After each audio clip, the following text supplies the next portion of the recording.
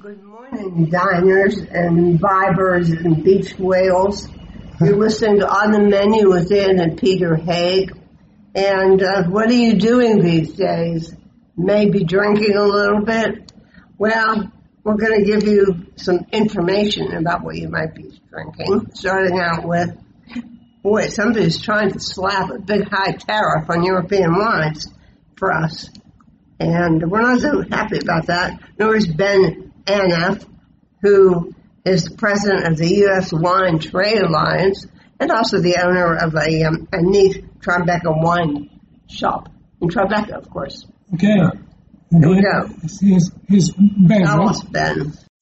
Yes, and we're in another crisis of sorts, and we're going to be talking to Ben Aneff, who is the president of the U.S. Wine Trade Alliance, and also the owner of the New York wine shop at Tribeca called Tribeca Wine. Ben? Tribeca Wine Merchants, exactly right. Right. Now, again, apparently our leader has decided that he's going to punish the European countries by proposing a 25% tariff on importing European wines. It's not surprisingly, it doesn't quite work out like that, does it? Well, it's a complicated issue. This stems from a WTO award involving illegal subsidies to Airbus.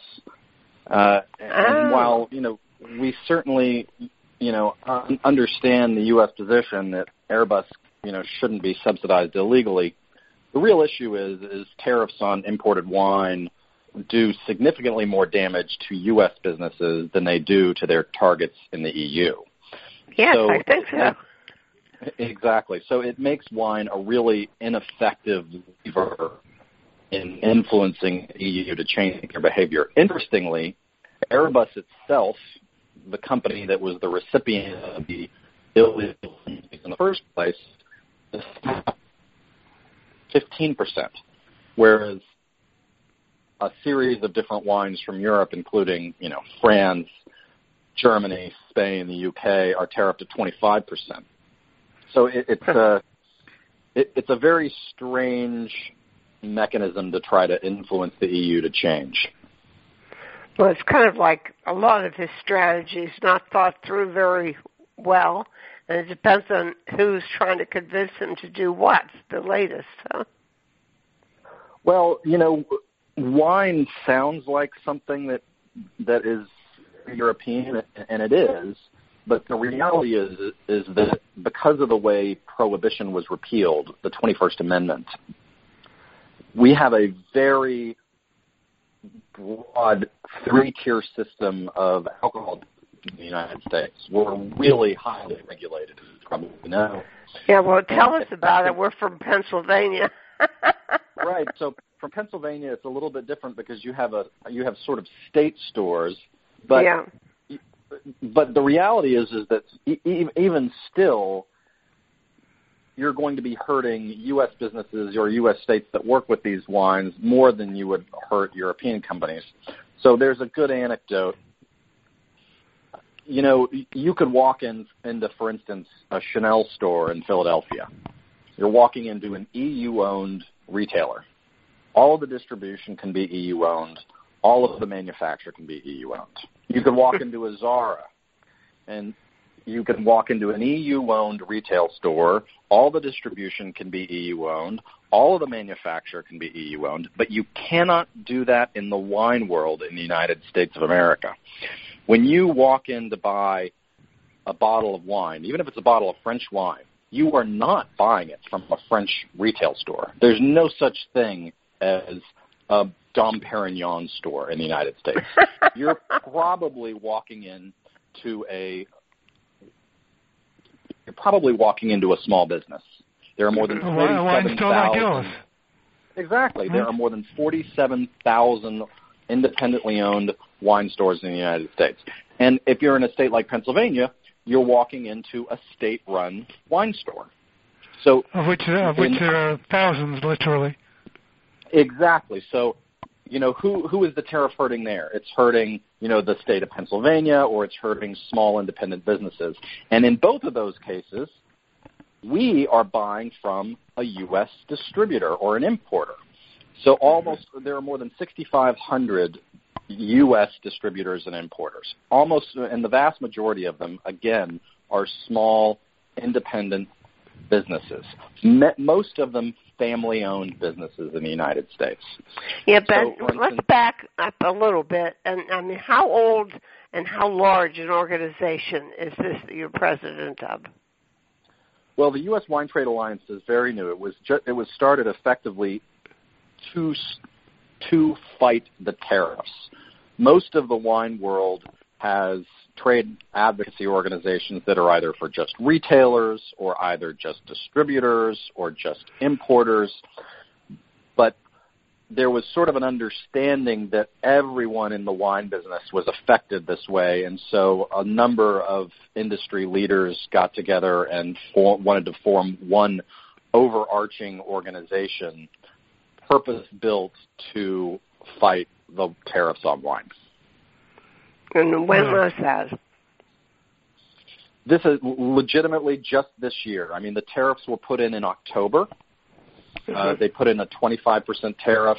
Then they threatened to put in up to 100% tariff in December on champagne. They put that on pause for the time being. And so you had a huge groundswell of industry support, and it was determined by, quite a number of people that we needed an organization built to fight this battle. I see. And how many members do you have? Well, we have over 6,500 on our Facebook, in our private Facebook group, which is sort of how it started, and then lots of the most important U.S. distributors, importers, restaurants, producers, wine stores such as myself. I think we sort of had an understanding. We had an understanding that we needed to build a new skill. We'd never before had the federal government sort of threaten our industry this way. Mm-hmm. Usually the laws regarding, that oversee alcohol or, wine stores or anything else are all state laws. So generally when there are trade organizations, they sort of work with state governments. But this is the first time that the federal government really sort of put a shot across the bow of the wine industry and saying, we can really hurt you guys if you don't pay attention to us. And so, we had to come up to speed and learn how this stuff works. Well, what was it that the federal government wanted you to do? Well, not buy French wines, or what was the deal? I mean, essentially, yeah, they want to punish. What they're trying to do, I suppose, is make it a lot harder for U.S. businesses to buy wines from the EU. The issue is that we actually make a lot more money on those wines than they do. For instance, for every $1 billion of EU wine that we buy, we make more than $4 billion to U.S. companies. So every dollar that you stop from importing from the EU, you hurt U.S. businesses, most of whom are really small family-owned businesses, legitimately 4 times more than you're hurting the EU. Makes it a really ineffective way to convince the Europeans to stop subsidizing Airbus. So, I mean, like, what are they're starting, I guess they just started public comment on this, exactly right. So effectively every 180 days, there's what's called a comment period. This is required by law, where the U.S. Trade Representative, that's the office that put these tariffs in place, has to open up what they call a comment portal to allow the public to comment on these tariffs. And got it. So right now, from now to July 26th, the U.S. Trade Representative has opened the comment portal to comment, seeking comment from the public on these wine tariffs. They're asking, and it's not just the wine tariffs, it's all of the tariffs that are affecting the Airbus case. So it's including Airbus itself. So they're asking, should tariffs on some products go up? Should they come down?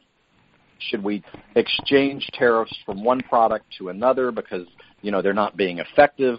The goal of the U.S. Trade Representative is to get the EU to stop subsidizing Airbus.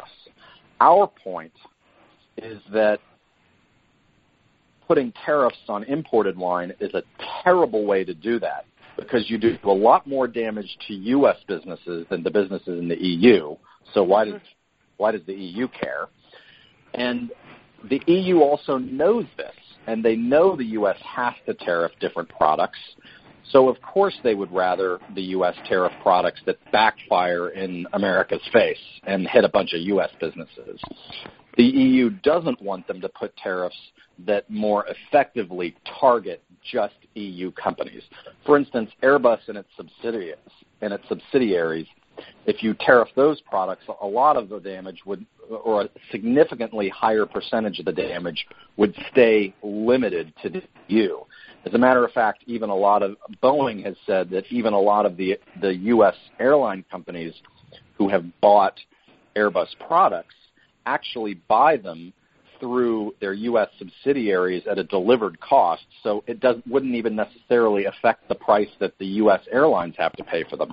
All of the damage could potentially be held by Airbus and Airbus's subsidiaries. The fact of the matter, Ben, is that the result of the EU government's actions, the American airlines pay less than they otherwise would for Airbus airplanes, right? Because the government subsidy. Initially. The government subsidy that's involved actually is designed to reduce the price to make the price of an Airbus more attractive than the price of a Boeing. That's true. That's the sort of underlying premise of the World Commission case. They ruled in favor of the United States, ruling that Airbus was being illegally subsidized. Exactly right.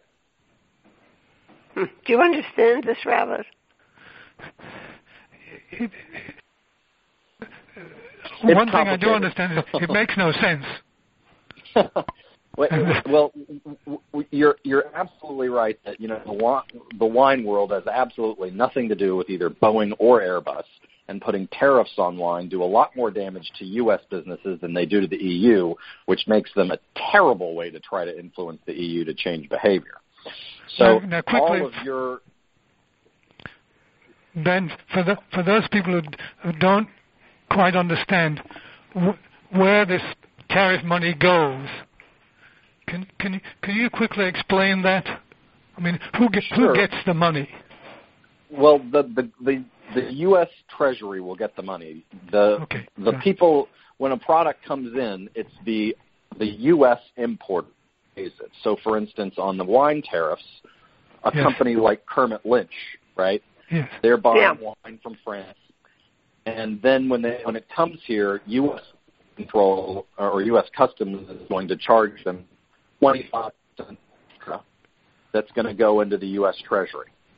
Okay. And then, of course, they're going to have to, pass those costs all along to the distributor and to the retailers. And to the consumer. And to the consumer, exactly right. And that's if they can even still afford to bring those wines in. And that's the other real problem is, you're making these costs go up in a terrible time with this COVID-19 pandemic. And don't forget how much it hurts the restaurants as well. The restaurant industry is really dependent on the robust sales, especially of imported wine. I mean, you can imagine if you have a Spanish restaurant, you're certainly not going to be selling more on your Chardonnay. And right as restaurants are trying to sort of get up off the mat, have this burden being thrown at them, where you're scrapping a lot of their most important profit margin items. It's a big problem. Yeah, it just sounds like it. I mean, what are the chances of it being resolved favorably to the wine interests? Well, I mean, it's a great question. The good news is consumer outreach really matters. If people write their House member and their senators, that can really help. Urge them to tell the USTR, the U.S. Trade Representative, to scrap the tariffs on imported wine. You can ask for tariff relief, which will really help small businesses in a time of crisis. And you can go to the USTR comment portal itself and comment on these tariffs and tell them how ineffective they are and how the tariffs disproportionately harm U.S. businesses, and the U.S. Trade Representatives should carousel the wine tariffs off and replace them with something less harmful to folks here at home. Now, let me advance another theory here and see if it makes any sense. Because another reason that tariffs were designed was in order to make foreign goods more expensive than domestic goods. So has anybody advanced the theory that putting a tariff on wines from France will make wines from California priced more attractively? It's a really good question. I mean, that's one of the theories advanced for why there are tariffs in the first place. Yes. Well, there are a series of tariffs called protectionary tariffs, essentially, which do exactly that. Right. Okay. But it's not the case in these products. And interestingly, just about everybody in the U.S. domestic wine world is totally against these tariffs for several reasons. First of all, the wines aren't what they call fungible. They're not really exchangeable. If you're in love with Burgundy from France, you aren't necessarily going to be substituting that with something from California. Moreover, most U.S. domestic producers are small producers. Something like 80% of U.S. wine growers are small producers. It means they don't have a famous name necessarily, and they require distribution for access to market. And they need a distributor. They need a U.S. wine distributor to basically to invest in them. Because they're not. Most producers are small, and they need a distributor that can say, "We love your wines. We're going to take a risk on you. We're going to pay you for them. We're going to train all our staff on them, even though they've never heard of you before. And we're going to start taking your wines to all the restaurants and all the retailers and all the big markets." Well, guess what? Those same distributors are the ones that are being killed by these tariffs. And the only way distributors have enough cash to be able to make the investments in small U.S. producers is if they have that robust sale of imported wine. That's how they make their bread and butter. And domestic producers know that. They know that they are a lot more healthy when U.S. distributors are in a really healthy position and they're able to go out and take a chance on them. And these tariffs are killing the distributors, which means they don't have the money or the capital or the resources to go out and invest in U.S. domestic producers. What do you think? Is all this protesting going to do any good? It absolutely makes a huge difference, without any doubt. Okay. For instance, I would tell you, Airbus itself only has 15% tariffs. Wine has 25%. It's because because Airbus had a lot of really strong interests in Congress. So that means everybody else has to tell Congress, hey, right now you're doing more damage to U.S. companies than you are to EU companies through these wine tariffs, and you need to cut it out. You got to scrap it. It doesn't make any sense to tariff a product that does a lot more damage to U.S. companies than it does to companies in the EU. Now, is this at all impacted by the fact that our leader doesn't drink alcohol? It's a great question. I can't answer that. It is a good question. He doesn't drink wine at all. That's right. He doesn't drink anything at all. Yeah, right. His brother drank the family's share. Yeah, I guess so. I can't speak to it. Yeah, right. Apparently he did. And he overindulged quite a lot, and as a result, he's in his grave where his brother is not. Right. Yeah. Sad but true, that is. Right. Yeah. So we wish you a very successful campaign in writing a congressman, in writing to this person who's responsible for the administration of the tariffs. We just want anything that will help the price of wine to go down.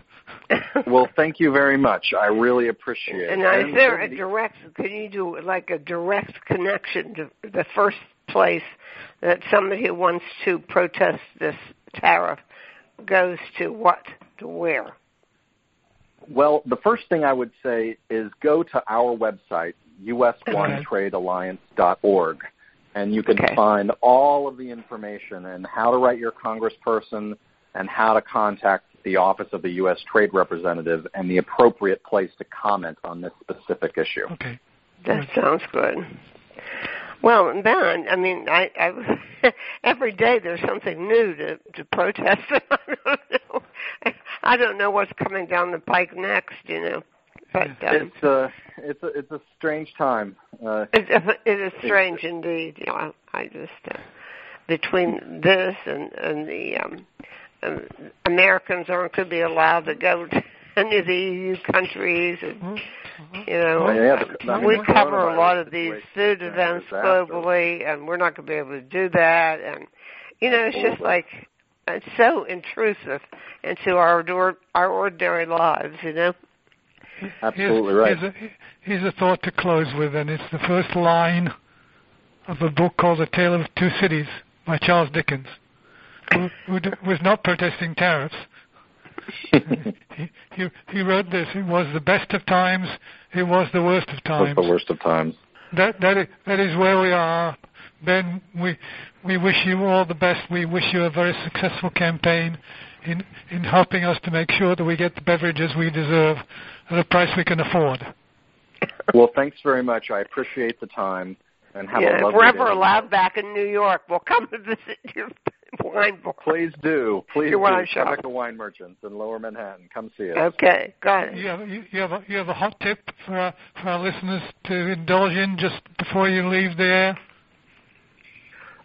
For a great wine producer, or a great wine that's a bargain or whatever, one that you think is flying off your shelves right now. One of my favorites right now is a little white Burgundy producer called Dury Gential, and they make a Rouy that's fabulous. And the head of Domaine Loire, Gilles, told me it was also one of his very favorite producers. I won't spell it for you. Dureil, maybe, then Gential, Jantial, Dury Gential, a Rouy, fabulous little white Burgundy. Okay, well, white Burgundy certainly have its moments. Let's hope the State Store has some in stock, and we can get some before everybody else does. Absolutely. Thank you, Ben. In the meantime, thank you. Bottoms up, as they say. Absolutely. Cheers. Cheers. Thank you. Podcasting services for On the Menu Radio are provided by ASP Station, www.aspstation.net.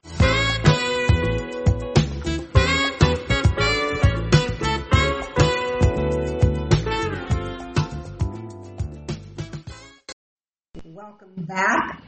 We were so happy to hear our next guest's voice on the phone to record the interview. Matt Parrish is a Kiwi, and boy, he's come a long way from New Zealand to California, where he's the winemaker and a really good one at Lula Cellars. Well, he has some spectacular wines, so he's going to talk to us about that. This is only his second vintage at this winery in the Anderson Valley in Northern California. So here's Matt. Yes, well, I'm meeting somebody from New Zealand here who's actually in the States now working. He's the new winemaker for Lula. And we're talking to Matt Parrish. And Matt, you're the new winemaker there, are you? That's right. Well, hi Peter and Anne, and a big hello to your audience, and thanks for having me on. So I've been the winemaker for Lula Cellars since 2017. Lula Cellars started about 10 years ago. So up for the last 3 vintages, going into the 4th now, I've been heading up the winemaking for them. Now you're not your typical Pinot Noir winemaker, though, because you're from a part of the world that is getting a reputation for Pinot Noir, but certainly it existed with a much broader reputation centuries and centuries and centuries ago. Yeah, that's right. Tell us the history of this grape, if you would. Obviously, Pinot Noir sort of finds its home in Burgundy, France, and that's where it's really come to fame. Obviously it's used in Champagne, and it's now growing all around the world. So, I left New Zealand about 20 years ago to spend some time in Australia, and then I've spent the last 15 years in California. But my parents actually grow Pinot Noir and Chardonnay in Waipara, New Zealand. So my sister makes the wine, my dad grows the grapes. So, so even though the history for Pinot is, centuries old, as you say, Peter, for in my short lifetime, it's been a large part of what I've done and what I do. So, so equally excited, and that was the reason for choosing Anderson Valley, was because, it's really one of the best places in the world to grow Pinot Noir. Now, how did you get picked? I mean, the blurb all about you says this man is a highly celebrated, world-renowned Pinot Noir winemaker, but that and New Zealand don't necessarily synchronize. Yeah, well, so New Zealand is starting to, as you know, get a lot of accolades around Pinot Noir. But really, the background here is that when I came to the US, I started working for some very large wine companies. So I worked for Constellation Brands, I worked for Treasury Wine Estates. So they've got brands like Robert Mondavi, Beringer, and so forth.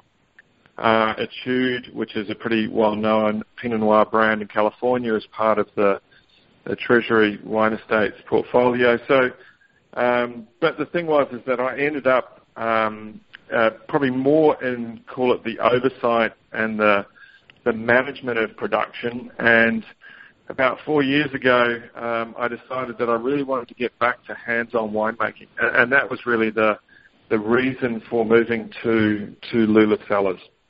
Okay, got it. Now, Lula Cellars itself existed already, but yeah. What was its history like? Yeah, so Lula Cellars was set up about 10 years ago by a group of wine professionals and wine enthusiasts, and the founding winemaker Jeff Hansen, who unfortunately passed away a couple of years ago, was really a big driver in that. And so it was nicely established, but when Jeff sort of fell into ill health, that's where I kind of stepped in to keep the project going and sort of and keep the wines in a manner that he would like. So that was really the transition, and that's been the history. It's a very small winery. It's in what they call the deep end of Anderson Valley, which is closer to the coast. So for the listeners who don't know where Anderson Valley is, it's about 2.5 hours north of San Francisco. It's a beautiful part of California, where you've got the influence of the coast, you've got mountains, you've got ranges, you've got a lot of forests around there. And Lula Cellars is based on a 20-acre property, as I said, towards the coast, about 15 which are planted to about 7 different clones of Pinot Noir, all stemming from those sort of that Burgundy background. call it. There's obviously brands or wineries that are located only in Anderson Valley, and that's what they focus on. But there's lots of other brands like Costa Brown and William Salem that basically do different bottlings from vineyards in Anderson Valley. So, so it's a nice mix of local wineries and wineries that are based in sort of Sonoma or even Napa and elsewhere that want to do a bottling from Anderson Valley. I like the description of Rescue Block, which was discovered under an overgrowth of blackberries, for heaven's sake. Yeah, exactly. Yeah. So when they purchased the vineyard, they found under a bunch of blackberries that there were some vines there, and we managed to resurrect them or rescue them. And the great thing about that block is we do a special bottling, which is a very small bottling because there's only 1,000 vines. But it's the oldest block on the property. We think it's just over 10 years old, so it gives us a really good indication of where we see the future in terms of the power structure. Yeah. Sweetheart, yes. Help me out here. Who was the doctor who was really a winemaker in Tassie? You remember we had lunch with him? Where and where? He's an Australian winemaker, but he had a doctorate in enology, not a doctorate in medicine. Oh, right. Okay. And I can't remember his name. It's infuriating. The one who lost his vineyard in a divorce? That's the one, yeah. Yeah, I can't remember his name. I remember he lost his vineyard in a divorce. He was the first one to get an enology degree from the University of Sydney, wasn't it? He was the first one to get a doctorate. Doctorate, yeah. And he built his reputation as a winemaker by telling the rest of the world that you could grow grapes in Tasmania when people said you couldn't. It was Jordan or something like that, Dr. Jordan, but that wasn't what it wasn't who it was. I'll have to look it up. It's infuriating me that I can't remember. Okay, yeah, I mean, I've been to Tasmania. I've done a little bit of work in Tasmania. It's one of those cool climate places that does Pinot very well, does sparkling, yeah. So I think I know who you're talking about. I haven't... if I think of the name, I'll mention it to you, Peter, to help you out. Hopefully you can remember it as well. Now, the interesting thing about these wines, there's a whole series of them. I'm looking here, and every one of them is rated 90-something points, and is a cellar selection from Wine Enthusiast. Yep. Yeah. That must be pretty good wines. Huh? Yeah, no, we've been working really hard. It all starts in the vineyard, so we've obviously been spending a lot of time in the vineyard. People can check out photos of our vineyard. We've even got a live camera if they go to lulascellars.com. And, so we started in the vineyard. We're spending a lot of time and energy and effort and obviously money, which is a big part of the wine business. Yeah, and then, we've actually moved into a new winemaking facility that really is a lot gentler on the Pinot Noir than we had the opportunity previously. We've got obviously a lot of producers, some very nice barrels, some very expensive barrels. And, the intention is we want to produce some very rich Pinots, but we want to retain that sort of delicacy and that lovely texture that you get with Pinot as well. So, and that's sort of a fine balance, getting to that point. But, I'm thrilled to say, in the last couple of years, we've sort of had, call it mid-90s ratings for a number of our wines, from Enthusiast and Lula Vineyard, which is a bottling just from the Lula Vineyard. Just got a 98 and a double gold, sort of best of class at the Sunset International Wine Competition. So, those are all great. I mean, obviously the most important thing is are our customers happy and are people loving our wines because other people buying it? But it's always great to get that endorsement, and for a small producer like us that are making a couple of thousand cases. It's really important. It helps with getting the message out and things like that. But people are starting to take notice, which is fantastic. Now, where does the name come from? Right. So the name is for Jeff Hansen, who I said was the founding winemaker. That was his maternal grandmother's name. That's where that comes from. I figured it was some kind of a family reference. Right. Yeah, it was a family reference. Yeah, and we even had a dog up until last year, who that basically shared some a similar name. So it's all part and parcel of the history of the family, the people involved in the project. So. I'm going to ask a really dumb question, and please answer it thoughtfully, even though it's a dumb question. Everybody who talks about Pinot talks about clones with names and numbers. Now, I don't recall the emphasis on names and numbers being nearly so much in grapes like Cabernet Sauvignon. Am I wrong, or am I just not listening in the right place? Yeah, it's a great question, but I think so.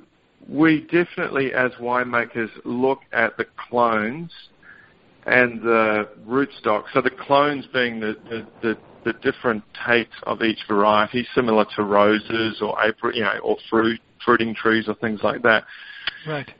And also the rootstock, which is basically what the clone is grafted onto. So I'm looking at some Cabernet vineyards at the moment, and I'm definitely looking at the clones. But I think when it comes to Pinot Noir, the reason that it's talked about so much is that Pinot Noir is probably the most expressive variety based on where it's grown, the clones, the winemaking, and all of those things. And that's kind of why it becomes a bit of a holy grail for winemakers. But that's why you often see reference in marketing materials or communications around a Pinot Noir as the different clones. And so you've got clones that are taken from famous vineyards in Burgundy, and then you've got clones that were developed in California or in other places around the world that all have different attributes. So very basically, one attribute might be they have more color, or they might have more aromatics, or they might have more astringency or tannin. And so with Lula, the beauty is that we've got 7 different clones. So when it comes to blending, for me, I can really marry a number of profiles together to get the outcome. So we have an old friend who I think may not be making wine anymore, but his name is Gary Eberly. Mm-hmm. And he pioneered a clone called the suitcase clone. Yes. Yeah. Yeah. The suitcase clone being Shiraz, imported into California in a suitcase in the trunk of a vehicle of some kind. Yes. Yeah. Particularly 70s, 80s, there are a number of suitcase clones that came in. Obviously, there's restrictions around that, because, when you're bringing in planting material. But, yeah, some of the very good clones, and some of the old, well-known vineyards are based on those clones. Hey, Peter, it's Dr. Andrew Perry. Is that who you're talking about? That's it. Got it. I told you, yeah. You had me stumbled there for a second. Oh, yeah, I was worried about that, too. That's the Tasmanian doctor who, winemaker. Yeah, very well known. Yep.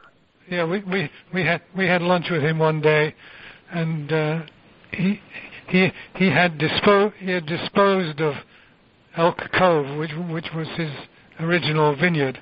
See, there you go. I remember it now. And he developed a new name and a new brand, if you like, a new style, similar in many respects to the work that you describe that you've been doing in California. And he said, "This is my retirement fund." Right. Yeah. So he developed in the 1970s, which was he did Piper's Brook. Yeah, so that's it, Piper's Brook. Oh, I'm getting it mixed up. I'm putting Elk Cove in Australia, and it's really in Oregon. Yeah. But we did it well between the two of us anyway. Yeah, I'm wondering a number of things. Like, are people in your area of California concerned about climate change? Yeah, I mean, definitely. I think you've kind of got your head in the sand if you're not. But that's one of the beauties of Anderson Valley is that we're still very close to the coast, running miles from the coast as the crow flies. So, a lot of the climate is really moderated by that coastal influence, the fog and so forth. But absolutely, I mean, a lot of companies are looking at that and looking at how they potentially adapt, or they've already adapted their strategy around grape planting, sourcing, and all the rest of it. But yeah, Pinot Noir. They're making wine in England now. That's it's making champagne in England. Amazing. Yeah, the English industry's taken off. So I've got a good friend of mine who's got a vineyard and makes sparkling wine in England now. So so it's definitely all happening.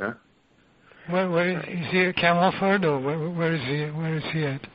He's in Kent. Yep. Kent. Okay. Yep. Simpsons Wine Estates. Yep. Oh, okay. All right.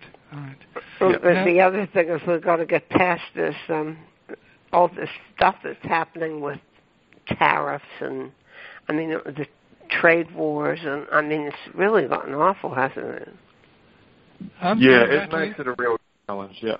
At a pretty confusing time all around. I'm rattling my brain here, Matt. Did you send us a Pinot? There's a list of the wines on the back of that pile of papers you have, Robert. Yeah. Well, there was a rosé. There was a rosé. Yeah. I sent you a rosé of Pinot. Yeah. So basically, I sent you 4 wines, but the first one was a rosé of Pinot, which has got a really cool story. It comes off a 1976 planting of the Beaujolais clones. So speaking about Pinot clones. I enjoyed that. That is not a wine I would ordinarily have liked. Right. Yeah, I don't know why. Sort of champagne comment before, it was sort of like I wanted to make a rosé that kind of looked like a brut rosé without the bubbles. It had that kind of lovely sort of acidity and freshness and all the rest. So. I served it to Miss Anne without telling her that's what I was going to pour, and knowing she might rebel, but nevertheless her palate needed to be extended to taste what a really nice California rosé how it can behave. Right. Yeah, it's nice and refreshing. It's perfect summer wine. Yep. So you're still excited, are you, Matt, about what's going on and? With you mean the coronavirus or? No. You're right. We're all excited about the coronavirus.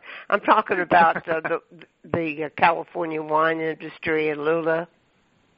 Yeah, no, I am. It's I'm really fortunate because with Lula I get to make a whole range of wines. So I talked about the rosé. We do probably 5 or 6 different Pinots from Anderson Valley and also from an area called Compchi. I sent you one of the Compchi wines. But then I also do some really interesting wines, like I do a Mendocino Ridge Zinfandel, so that's above 1,200 feet, so you get quite a different sort of Zinfandel style for California with more acidity. It's darker, it's richer, it's more kind of European in style. I do a Cabernet from an appellation called Pine Mountain Cloverdale Peak. It's off a beautiful vineyard, volcanic red dirt, right above Cloverdale, if people know that area. So that's the really cool thing. And then, California is so diverse. Through other activities, I'm making wine up in the El Dorado foothills or Napa, or for a winemaker, it's really exciting. So, will you make a sparkler, do you think? Yeah, a couple of people have asked me that. I mean, and Anderson obviously has a history of making some great sparkling. Actually, I started my career thinking I was going to be a sparkling winemaker, and I worked for Remy Martin in Australia, in Victoria, Central Victoria, for a little bit of time. But it just kind of never happened. I was looking to travel, and it was easier to find non-sparkling jobs in France and Italy and places like that when I was traveling. So I kind of ended up more on the table. But I've been involved in sparkling, but not sort of specialised in sparkling, so to speak. But it's not to say that Lula won't make one. Yeah. You should get to know Joy Stirling. Oh yeah, she's wonderful. Iron Horse Vineyards. Joy. She's in Green Valley. Yeah. Right. Yeah. Right. Her parents are wonderful too. They make 10 cuvées, and we had lunch with the founders of the vineyard, Barry and Audrey Stirling. Right. And we sampled all 10. Right. And then rolled away. The thing about sparkling is that, the first time you have a lovely bottle of sparkling wine with a group of people, and the way that a sparkling wine just kind of picks up the party and the atmosphere, and I mean, that's magic. So, I mean, that was definitely a captivating moment for me at the start, and why I thought I would sort of spend more time making sparkling. But, still plenty of years to go, so that could be the next thing, Well, I mean, you seem to be in a good position and they're having a lot of fun and making good wines, and we certainly enjoyed them. So listen up, listeners. Lula, L-U is the name of the vine. L-U-L-A, Lula. Lula. Yeah. And it's all Pinot Noir. No, whatever Lula wants, Lula gets. There's songs, but Lula and lulasellers.com, and everything's from Mendocino, of which Anderson Valley sits in the Mendocino ODA. So definitely check us out. We're a cool small winery. Well, Thank you so much for sharing your delicious elixir of wine with Anne and Peter. We enjoyed all 4 bottles enormously, and we thank you so much for sharing your thoughts and your information in this discussion. It's been a whole lot of fun, and who knows, maybe you'll make it back to New Zealand one day, maybe you won't, huh? Yeah, you never know. Who knows, huh? It's the best place to be, it looks like. But I know. Anyway, it has to have another ending. Regards to your audience, and and stay safe, take care, and it's been a pleasure. Thank you so much, Matt Parrish. Podcasting services for On the Menu Radio are provided by ASP Station, www.aspstation.net.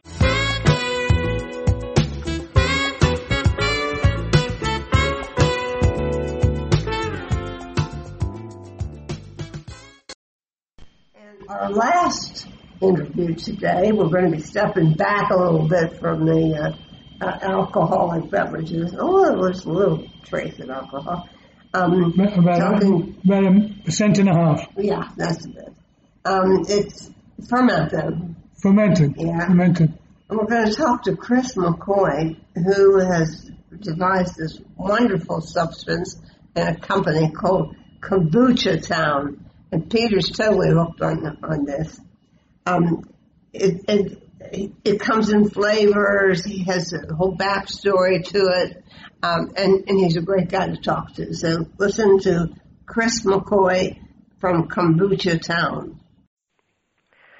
Well, we're entering a new world here, the kombucha world, with Chris McCoy and his company, which is Kombucha Town. And now, you heard, Chris, before we started recording, how excited Peter is because he's new to kombucha world, where I guess I've been around it for a long time. Your product, by the way, though, however, is particularly good kombucha. Well, thank you. I appreciate that.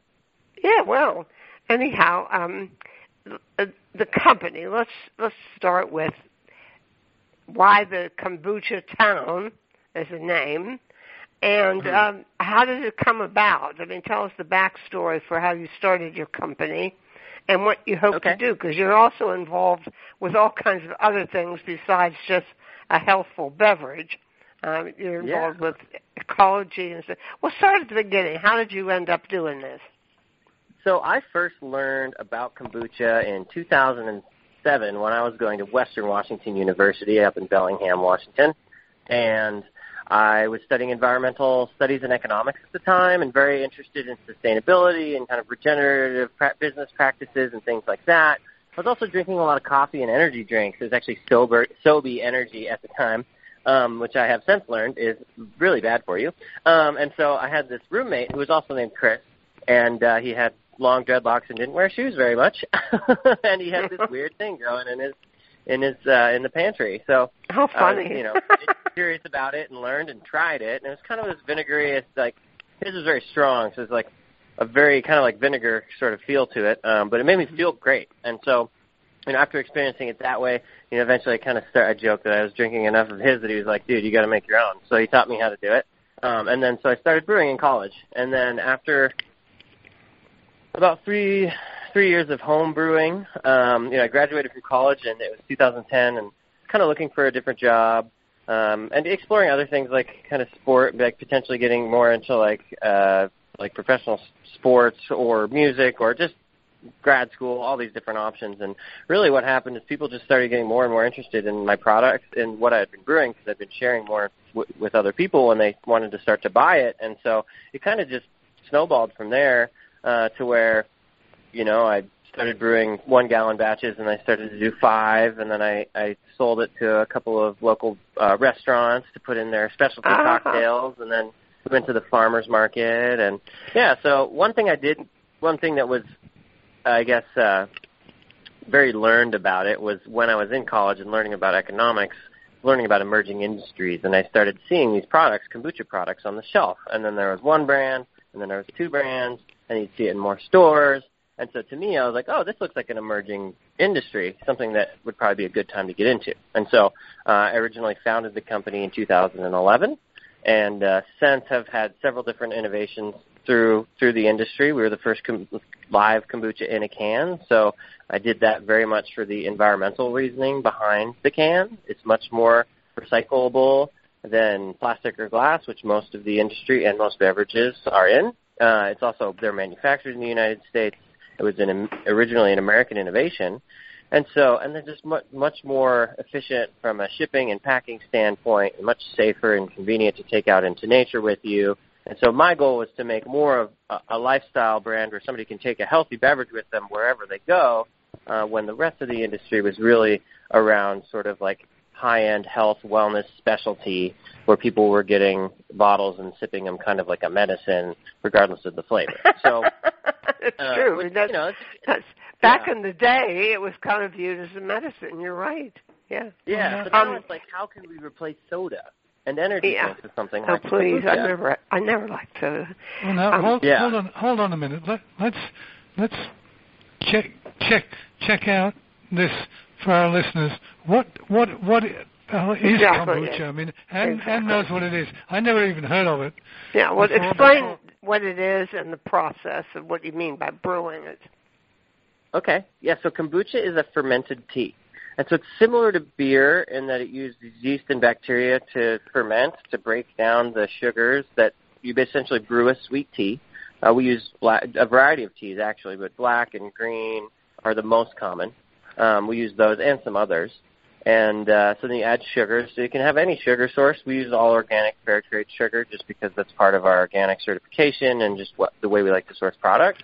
Some people use honey. You can do a lot of different things to sort of sweeten it. And then you have to add the culture. So the culture is called a SCOBY, or a mother is kind of the nickname for it. And that's a symbiotic colony of bacteria and yeast. And so it actually has a form. It's called a zooglio mat. So it looks like a little pancake, essentially, that you put into your sweet tea. It has all these living organisms in it. And then they start to consume the sugar. And the cool thing about that is then they turn the sugar into really awesome amino acids, antioxidants, a little bit of alcohol, which is something that you need to manage because a raw kombucha can be about 1 to 1.5% alcohol. Yeah, that's what that whole issue with the pregnant lady was about, by the way. So they'll have alcohol. Some people will kind of think about it, from a regulation standpoint, 0.5% is the max for a non-alcoholic beverage. Mm-hmm. So that's something that is, every manufacturer has different ways to make sure that they stay within spec and kind of deal with that. One of the nice things is that there's been, of my almost decade in the industry, I've never had anybody have an issue with like getting intoxicated or getting sick from a kombucha product. So it's not like you're going to drink a bunch and get drunk and make bad decisions, but there is enough that, from a regulatory standpoint. You're drunk on kombucha. I think that's funny. I think Lindsay Lohan got a DUI back in 2010, and she blamed it on kombucha. Now, she was probably drinking I forgot about that. Than just kombucha. But that was like the big stick, and that's actually what made the government crack down on the kombucha industry and regulate it as either an alcoholic or non-alcoholic. So there's actually two different kinds of kombuchas. There's the alcoholic ones that are sold like beer, and then there's non-alcoholic, which are sold like soft drinks. So that's kind of a quick breakdown of like the brewing process and a couple of the different styles that there are out in the industry. And it's been really cool how it's diversifying and growing. There's different methods. Some people age them in things like oak barrels, so assimilating other fermentation technology to really give it cool, unique flavors and characteristics. So it's been pretty awesome watching all these different brands and this kind of basic thing that in the 90s was a sort of a do-it-yourself fad of brewing kombucha at home into this really blossoming commercial industry that's very diverse. So it's been kind of cool to be a part of and experience. Hold on. Let me take it in a slightly different direction, because there are two things about your kombucha that are kind of wacky ass. One is all the writing on the cans. Mm-hmm. Which tell a variety of different stories, most of which I don't understand. Fair enough. And then there are all the flavors. Yep. And I was first attracted to it, I guess, with what tastes like ginger beer. Oh yes. Which ginger is our which you describe as one flavor. That's one of your original flavors. It was, yeah. Outside of just a raw tea kombucha, that was our first flavor. And ginger's been a very successful flavor across functional beverages, and definitely kombucha.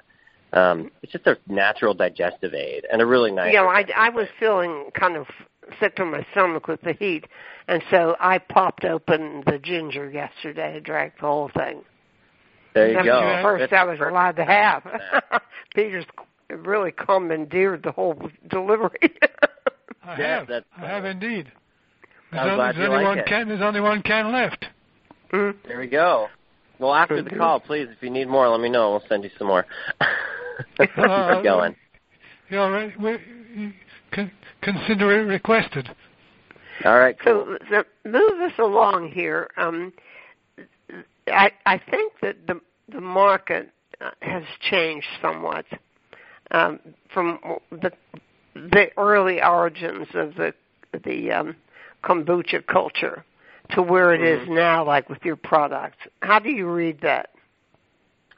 So I think that there's been, there's this early entry kind of market growth phase of any new trend, fad, product category, industry. And so I think that we're really starting to see the industry get into a more mature place where more and more people have experienced or heard of kombucha. I personally don't believe that it's fully mainstream yet. I think that there's a lot, on the coast it's pretty popular, but I think in the Midwest and kind of more in the South, there's definitely areas of America where people are starting to really look for healthier beverage options and haven't even heard of kombucha at all. Or maybe they did, they tried it, they didn't like it because they got one of those medicine-y bottles that had the floaters in it, it looked like snot. So that's been something that I think has kind of plateaued the original kind of sort of medicine, holistic, very high-end specialty kombucha industry, which has been most of it up until this point. And now what we're seeing in the last few years is a much more lifestyle, mainstream-oriented push from both flavor profiles and branding, as well as nutrition and ingredients, to get into and take more market share from things like soda, energy drinks, other functional beverages. For me personally, it's all about creating options that people can have that will both be very refreshing but delicious to them without being packed full of artificial sweeteners or really sugar at all, or any of the coloring agents or weird chemical additives that are in most beverages on the market still. So I think it's entering this sort of second wave of all the early entry, all the real early adopters are already drinking kombucha. They have for a long time, and now there's sort of this second wave. And there's something that you see. It's something that you've seen in several different beverage industries that have had long-term success. And coffee's had several different phases of emergence, from a handful of small, big brands to start, like Starbucks and Peet's, and then like 10 years later, there's a whole insurgence of a whole another group of beverages that are more regional, more local, have new varietals and differentiating factors, use unique ingredients. And so I think that kombucha is kind of entering that second phase where, some of the first, basically the first entrers have kind of expressed as much as they can get out of the market.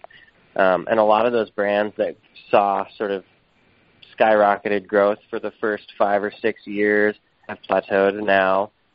Some of them have gotten big capital investments from Coke and Pepsi and other big beverage companies, and those ones keep growing, obviously, because they're throwing tons of money at advertising and things like that. So we've never had that, and so we've had to grow very organically.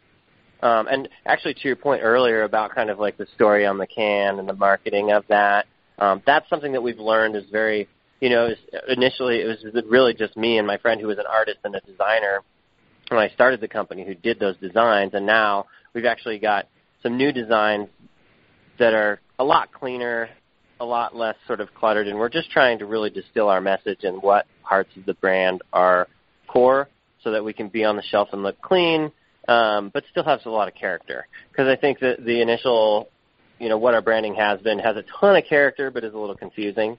And so that's good feedback that we've used to continue to improve our products. And, hopefully the market starts to see it and really like it. And we've got a new product line called Live Seltzer, which is going to be a probiotic seltzer water, the first one on the market.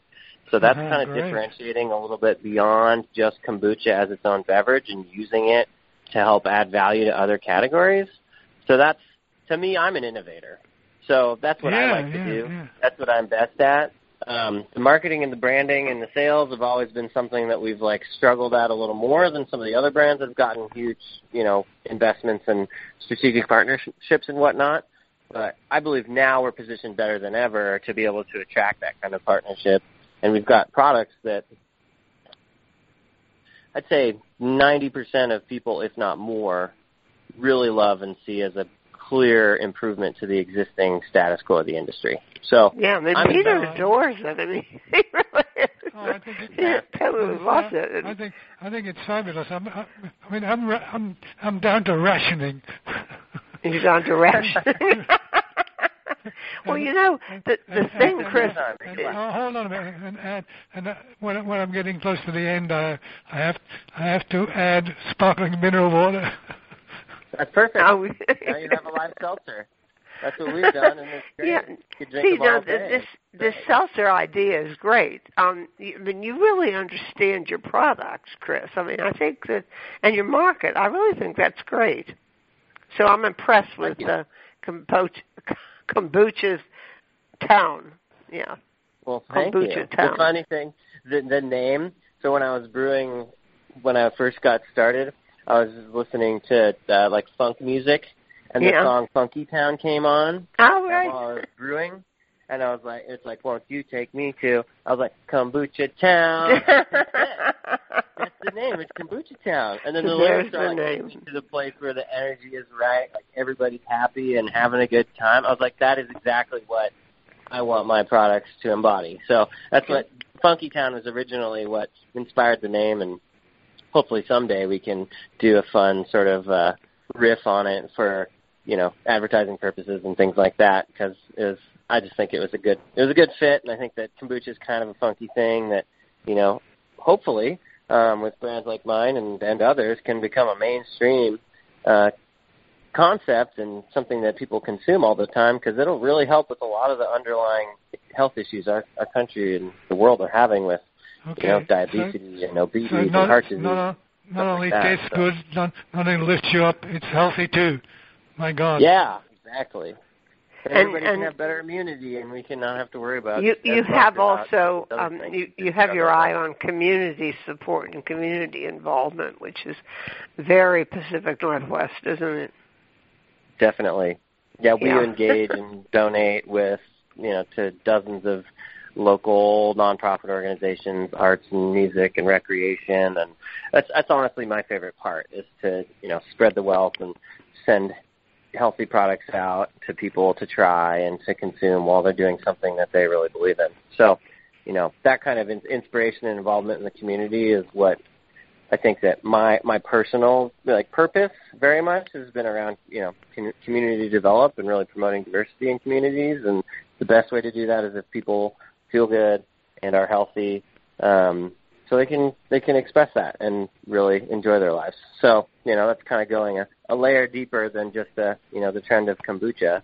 But we've signed up for supporting your brand there. So, how about giving our listeners a website to check out? Great, yeah. So you can just go to kombuchatown.com. We're on all the various social media channels as well. If you're on those, it's Facebook and Instagram. The website's got the most information. We're actually running a crowdfunding campaign in August as well. So if people are interested in the brand, it'd be a great way for them to really get an idea of learning about the team and the product and what our sort of strategic plan to grow is, and get involved. So, I'd say please send everybody to kombuchatown.com and check us out on social media, and you can also reach out to me directly as well. It's Chris, CHRIS, @kombuchatown.com. So, I'm always looking for feedback and engaging with people that are interested and want to try the products or have good ideas or opportunities. Wow. Well, you're busy and you're thorough. Very circumspect. Yeah. Thank you. Yeah, I like to be busy. And I've got all this, I drink so much kombucha that I've always got like a nice little caffeine buzz, and then all the food in my stomach getting processed into energy. So, where do you buy it? Is that on your website? You can get it online, actually. We've just been selling more and more online. And actually, every time you buy a case online, we plant a tree through the One Tree Planted Foundation, which goes to restore salmon habitat in the Pacific Northwest. Oh, wow. So that's another layer of our environmental mission. You're amazing. Hey, I'm glad I discovered you. I can't remember where I found you, but I'm glad. I think it was Heather DeSantis with Publicity for Good. She's great. She right, Heather. Companies, and she's really helped us get in touch. Oh, yeah, we've worked with her on a lot of stuff, yeah.